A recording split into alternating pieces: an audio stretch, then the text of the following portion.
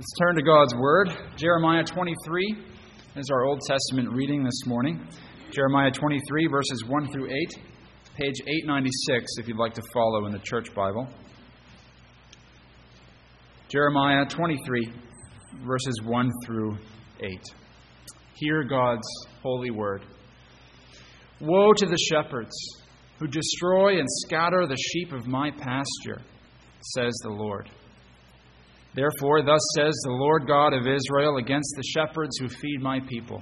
You've scattered my flock, driven them away, and have not attended to them. Behold, I will attend to you for the evil of your doings, says the Lord.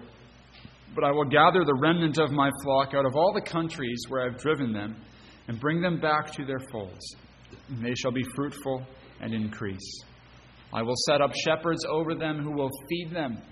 And they shall fear no more, nor be dismayed, nor shall they be lacking, says the Lord.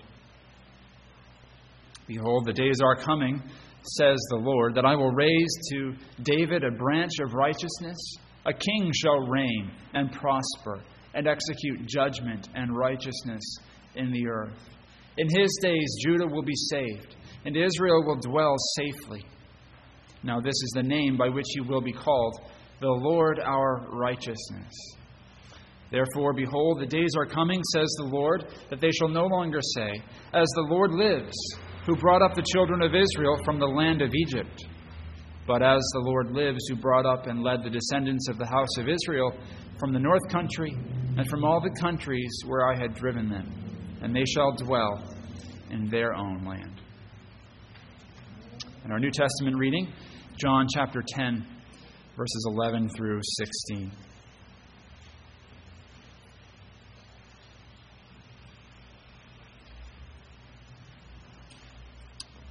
The words of our Lord Jesus. I am the good shepherd. The good shepherd gives his life for the sheep. But a hireling, he who is not the shepherd, one who does not own the sheep, sees the wolf coming and leaves the sheep and flees, and the wolf catches the sheep and scatters them. The hireling flees because he's a hireling and does not care about the sheep. I am the good shepherd, and I know my sheep, and am known by my own. As the Father knows me, even so I know the Father, and I lay down my life for the sheep. And other sheep I have, which are not of this fold, them also I must bring, and they will hear my voice. And there will be one flock and one shepherd. Thanks be to God for his word. Let's ask his blessing on it.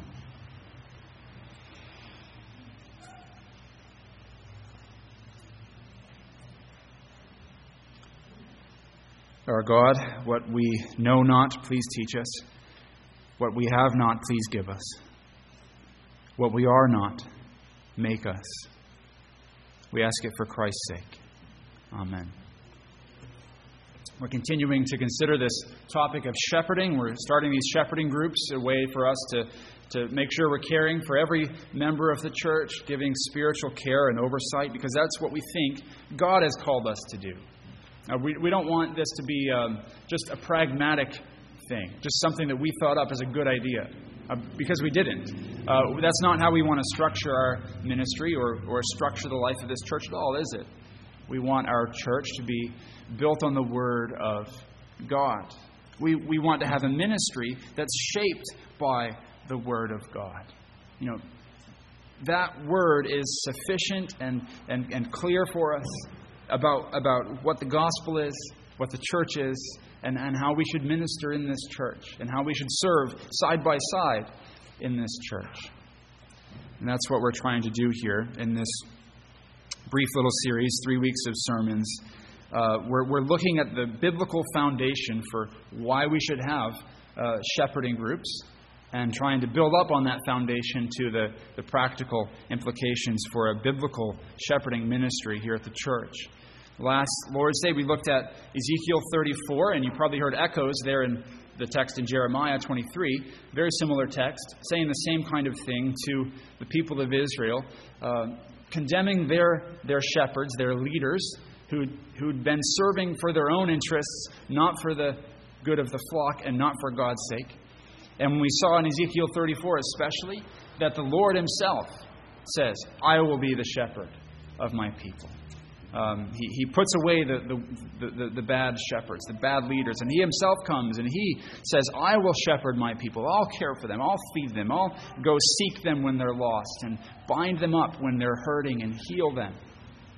And we also saw there in Ezekiel 34 that the Lord himself promises to do this, and he also promises to send someone who will be like David, a shepherd king, to do this for him, for the flock of God. And here in John chapter 10, our text this morning, that's what we see, isn't it? Christ comes, and with Ezekiel 34 and Jeremiah 23 loud in the background, he says, I am the good shepherd. I'm the promised shepherd king who was to come. We see how Jesus himself is our shepherd here. So we're going to look at this text. We're going to look at what Jesus says about what characterizes how he is the shepherd. What kind of shepherd is he?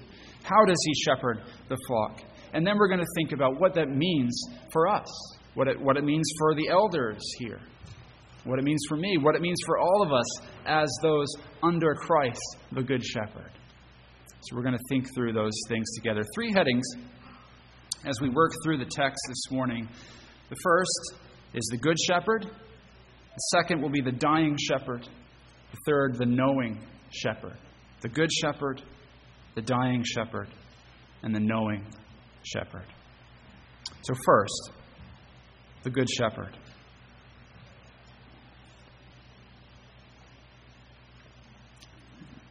Jesus identifies himself clearly here in verse 11, then again in verse 14, as the Good Shepherd. He says, I am the Good Shepherd. This is one of the great I am sayings of John's Gospel. The whole Gospel of John is punctuated and structured around these sayings of Jesus, where he shows people who he is, and then he speaks about who he is, and he says, I am something. He says, I am the bread of life. I am the light of the world. I am the Good Shepherd here.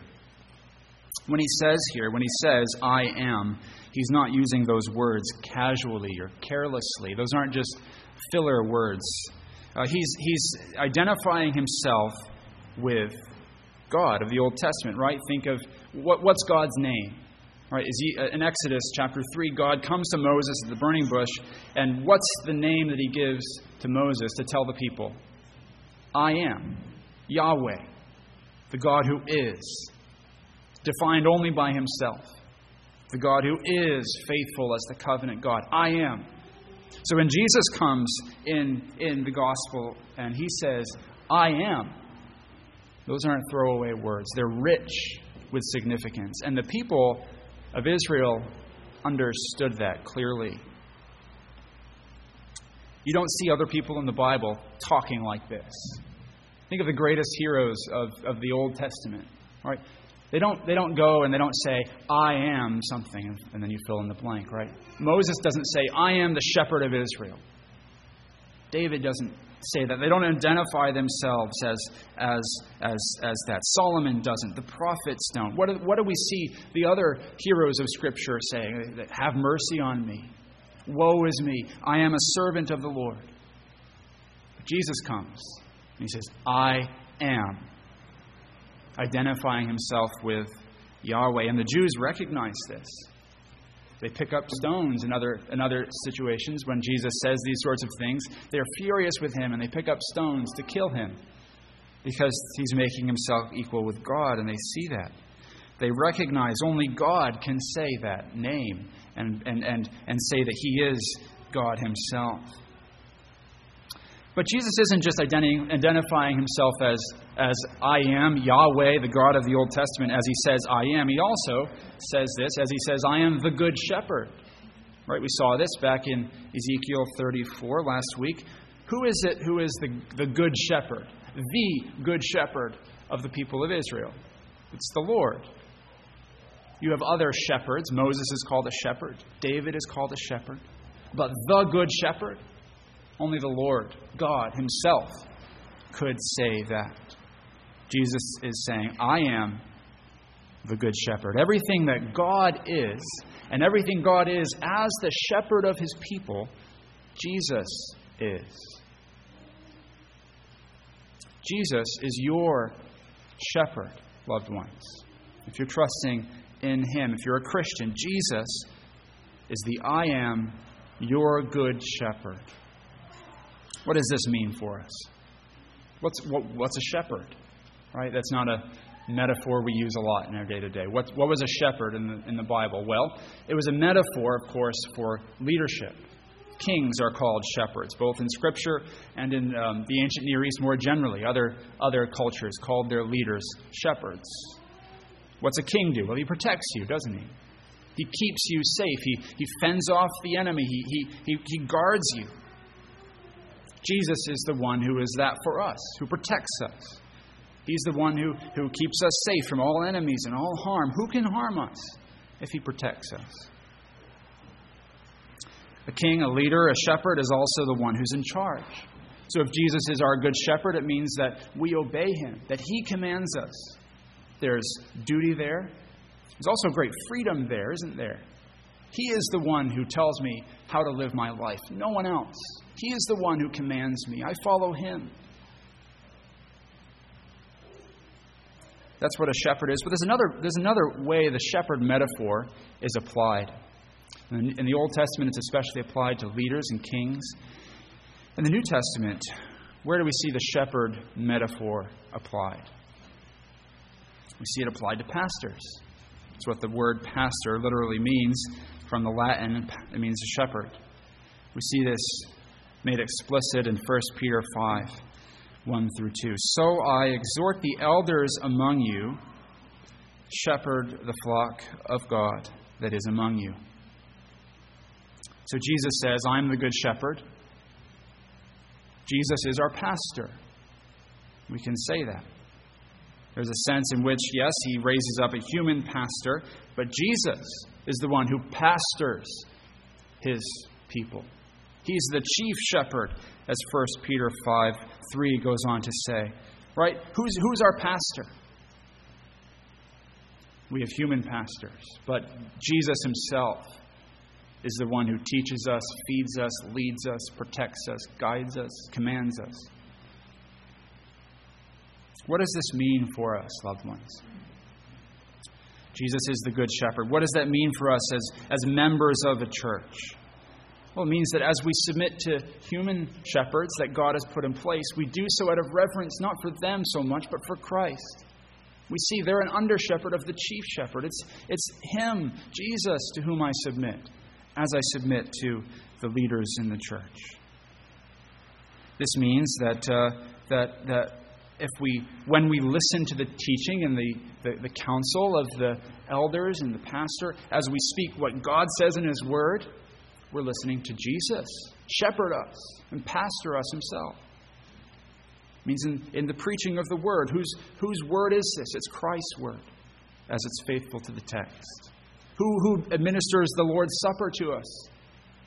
Jesus does. He's the one who's really administering the supper. This has implications for us as well, doesn't it, as we think about when our leadership lets us down or offends us or sins against us. We're not depending on those leaders. We're depending on Christ, the Good Shepherd. And so our faith isn't shaken and crushed when the human shepherds God's put in place fail and fall and stumble and offend us. Because ultimately Jesus himself is our shepherd, our pastor. We trust in him. We don't make elders or pastors or anybody a savior. Only Christ is that. You can't have too high expectations for this pastor, for Jesus. You can't demand too much of his time and attention. This also means something for under-shepherds, doesn't it? For elders, for the pastor. It means that we are under authority. We are here as servants of Jesus. He tells us what to do and we do it, and nothing else in the church. We don't get to have our own opinions really about what we feed the flock. We feed the flock what He tells us to. We don't have our own opinions really about where we lead the flock. We go where He tells us to go by His word. Jesus is the shepherd. We are under shepherds. It means we never lead people to ourselves. We lead people to Christ, the true shepherd, the good shepherd. He's the Savior that we all need. So Jesus is the good shepherd. Notice also, brothers and sisters, what kind of a shepherd is Jesus? What word does He use to describe Himself in His shepherding ministry here? Look at the text there. He says He is what? He's the good shepherd. He could have chosen another word. He could have said, I'm the true shepherd, the real shepherd. I'm the chief shepherd. I'm the great shepherd, the eternal shepherd. But what does He choose? He says, I am the good shepherd. Do you believe Him when He says that, loved ones? He says, I am good as your shepherd. Where is He leading us? Where is He leading you? What pastures is He bringing you through? What deep, dark valley is He bringing you through? He's good. Trust Him. Trust His goodness. He knows the way. He knows what's best. It's easy for us to doubt that as we go through periods of suffering and trial. It can feel like we don't often get to rest by the green pastures and the still waters that we're too long in the valley. He's good. He's our shepherd. He knows what we need. How do we know that He's good? That's where Jesus goes next, isn't it? Verse 11 to 13, He says that He is the dying shepherd. He's the shepherd who lays down His life for the sheep. Look with me at our second heading here, verses 11 through 13. Verse 11, Jesus says, I am the good shepherd. The good shepherd lays down His life for the sheep. So here's what it means when Jesus says that He's good and He's our shepherd. It means He lays down His life for us. Willingly, intentionally, actively, He determines to lay down His life for us. He's contrasting His ministry, His leadership here, with the leadership of the other leaders in Israel at the time. He's comparing His ministry to that of the Pharisees and the religious leaders of the day who are leading the people wrong, leading the people for their own sake. He compares them to hired hands, to hirelings, to mercenaries who are only there for the money. When the wolf comes, these hired workers run. Right? Their interest is in themselves, and as soon as the pay doesn't look worth it anymore, they're out. They run as soon as the wolves come, leaving the flock wide open to every kind of attack. The wolves rush in, seize the sheep, scatter the sheep, hunt the sheep down. The hired hands are nowhere to be found. These are the leaders who are opposing Jesus. This is what they're doing. Most of all, by opposing Jesus, right? By telling people He's not the Messiah, by spreading lies about Him and resisting Him. And these leaders are actually in the audience here as Jesus says these words in John 10. If you look back at chapter 9 is an extended argument with these leaders as they are ticked off that Jesus has healed a blind man and shown Himself to be the light of the world. They're frustrated and upset and angry with Him. And He is upset with them. And he tells them here that they are like these shepherds that are hired hands, and as soon as the wolf comes, they run. Jesus' last words to the Pharisees in chapter 9 are these. He says to them, your sin remains. He's telling them they're blind to who He is. They're refusing to see Him. And some of these same Pharisees are right here in the crowd as Jesus says that He's the good shepherd, unlike these hired hands. That's who the enemies are here. You can hear the echoes, can't you, of Ezekiel 34, which we read last week. Jesus is applying this text, those prophecies, Ezekiel 34, Jeremiah 23. He's applying it to Himself as the good shepherd. He's also applying the woe and the curse to the leaders of Israel, isn't He? Ezekiel 34. Woe to the shepherds of Israel who feed themselves. Should not the shepherds feed the flocks? You eat the fat. You clothe yourselves with the wool. You slaughter the fatlings, but you do not feed the flock. The weak you have not strengthened, nor have you healed those who are sick, nor bound up the broken, nor brought back what was driven away, nor sought what was lost, but with force and cruelty you have ruled them. So they were scattered because there was no shepherd, and they became food for all the beasts of the field when they were scattered. My sheep wandered through all the mountains and on every high hill. Yes, my flock was scattered over the whole face of the earth. Jesus is applying those words here to the false leaders and teachers of Israel in his own day. It's a warning to us too, isn't it? It's a warning especially to the leadership here, to myself, to the elders, to the deacons, not to be like these leaders who are in it for ourselves. This is God's flock, Jesus' flock, not ours. We serve for his sake. In contrast with these shepherds who run away from the wolves, of course, is Jesus. He doesn't run from the wolves.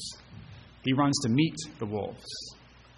He gets between the flock and the wolves. He stands between them and he lays down his life defending his flock. Right, the picture there of David in the Old Testament defending his sheep from the lions and the bears, rushing out with his sling and his stone to fight them. Jesus is our good shepherd because he's willing to lay himself down for us. But Jesus isn't just saying, I'm the kind of shepherd that when the wolves come, runs to meet them and fight them so the sheep won't be injured. He's not just the kind of shepherd who is willing to lay down his life for us if the possibility comes, if that should happen. He's not just willing to put himself in the way of danger. He actually goes and chooses death for us. That word there, it says he lays down his life or he gives his life. It means he appoints himself to this task. He does it intentionally as an act of his will. Right? This isn't like, David runs out to meet Goliath, right? Sling and stone, ready to take him on, realizing there's a possibility, if the Lord wills, that he won't make it. But Jesus goes out and he lays down his life. He surrenders his life as an act of his will. Not just the possibility that he'll die, but the reality that he will die for us. He chooses it. Why does he do this? Well, he knows that his life is the price of our redemption. That we are sinners. The sheep are sinners. They don't deserve to be sheep in God's flock. Sacrifice must be made. He goes and makes it. God's justice must be satisfied. Jesus goes and he satisfies that justice to the death. This is how the wolves are defeated, by Jesus dying for his sheep and then rising again as the great conqueror over death. Why does he do it, loved ones? Verse 11, the good shepherd lays down his life for the sheep. Isn't that precious? This isn't an abstract idea. This isn't something Jesus just decided to do for an abstract group. It's something he did for his sheep, with them in his mind, as individuals and as a church as a whole, with all his elect, with you on his mind. He laid down his life for you. So we can't doubt his goodness, can we? We shouldn't, should we? We've seen what he's done. He's rushed out to meet the wolves for us and die for us. He's the good shepherd. But not only is he our good shepherd, verses 14 to 16 add to the picture here of who he is as our good shepherd. He says that he is the shepherd who knows his sheep. And this is our third point, the knowing shepherd. Verses 14 to 16.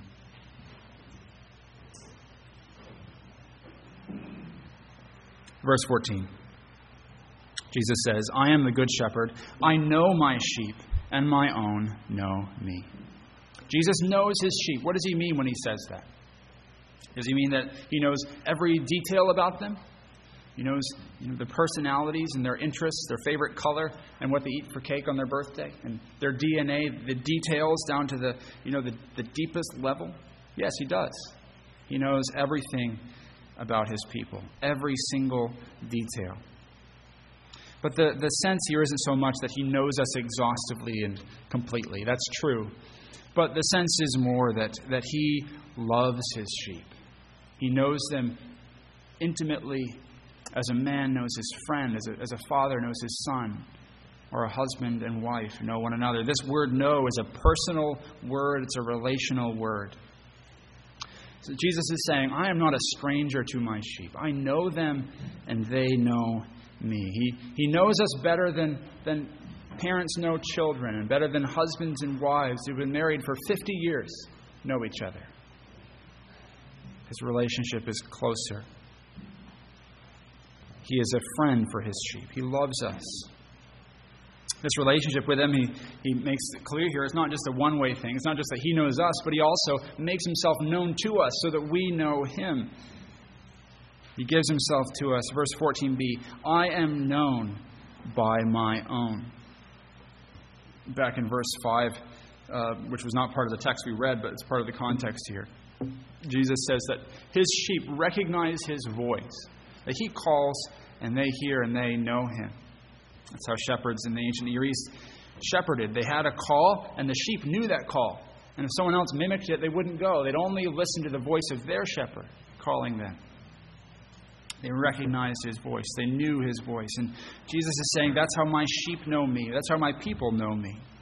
It's an intimate relationship. It's a glorious thing, right? Remember we were saying, who is this Jesus? He said, I am. This is Yahweh, the great I am. And he says, I have a personal, intimate relationship with each of my people. I know them, and they know me. And then he goes on to say something even more staggering in verse 15.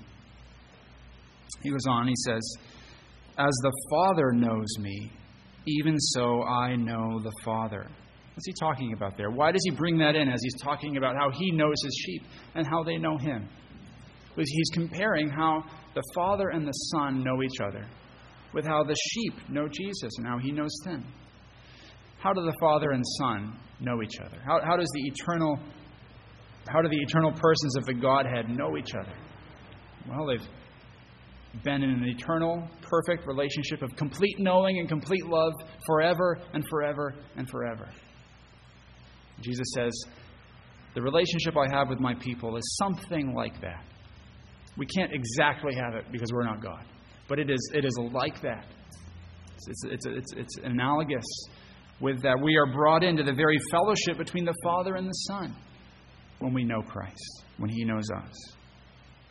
Calvin writes on this and says this, Christ simply declares that so far as he is the bond of our union with God, he is placed between him and us, as if he had said that it is no more possible for him to forget us than that he should be rejected or disregarded by the Father. You hear Calvin there? He said, it's no more possible for God to forget us than that Jesus should be rejected or disregarded by the Father.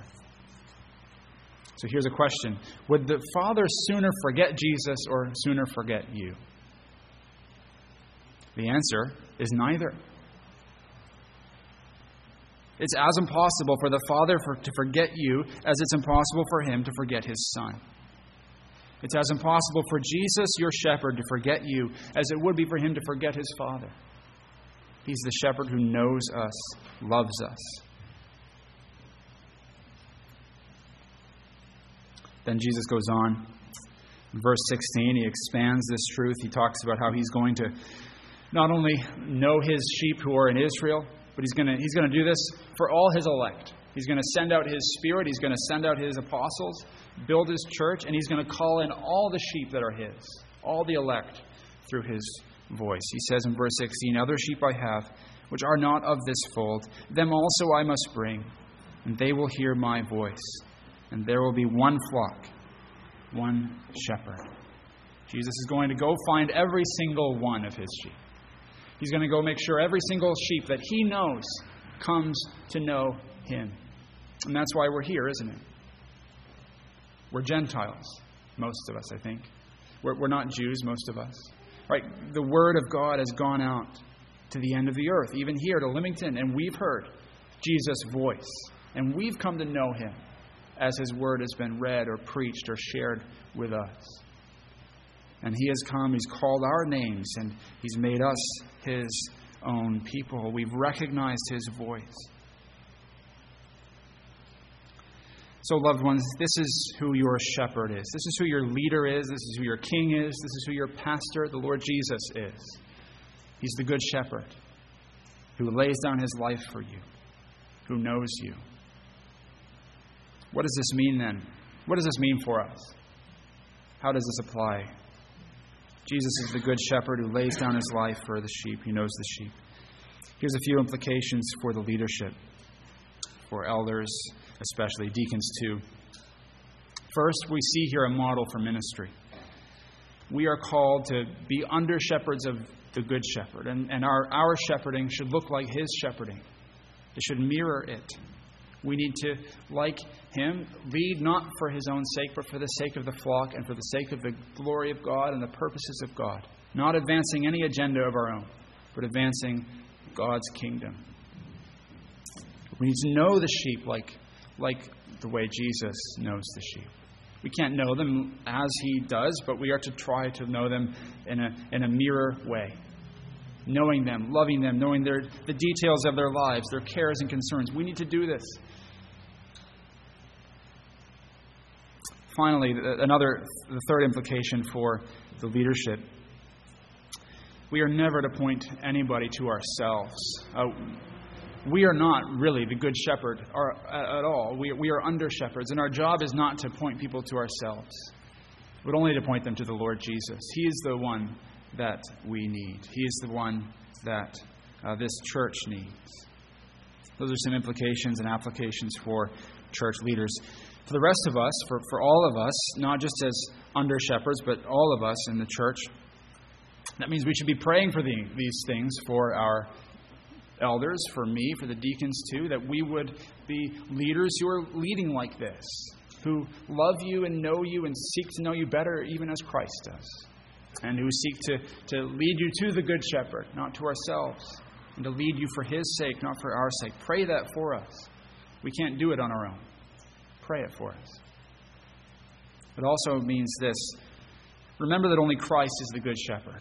Don't set your hope on any human leader or friend or mentor, church leader or not. Don't set your hope and your trust on a parent or a pastor.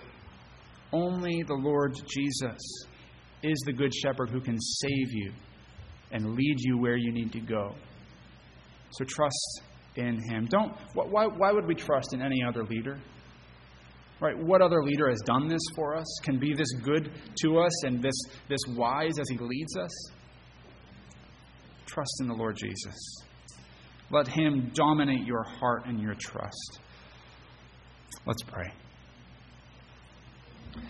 Lord, we rejoice that You are our shepherd. We pray we would hear Your voice and follow You faithfully. We ask this for our Savior's sake. Amen.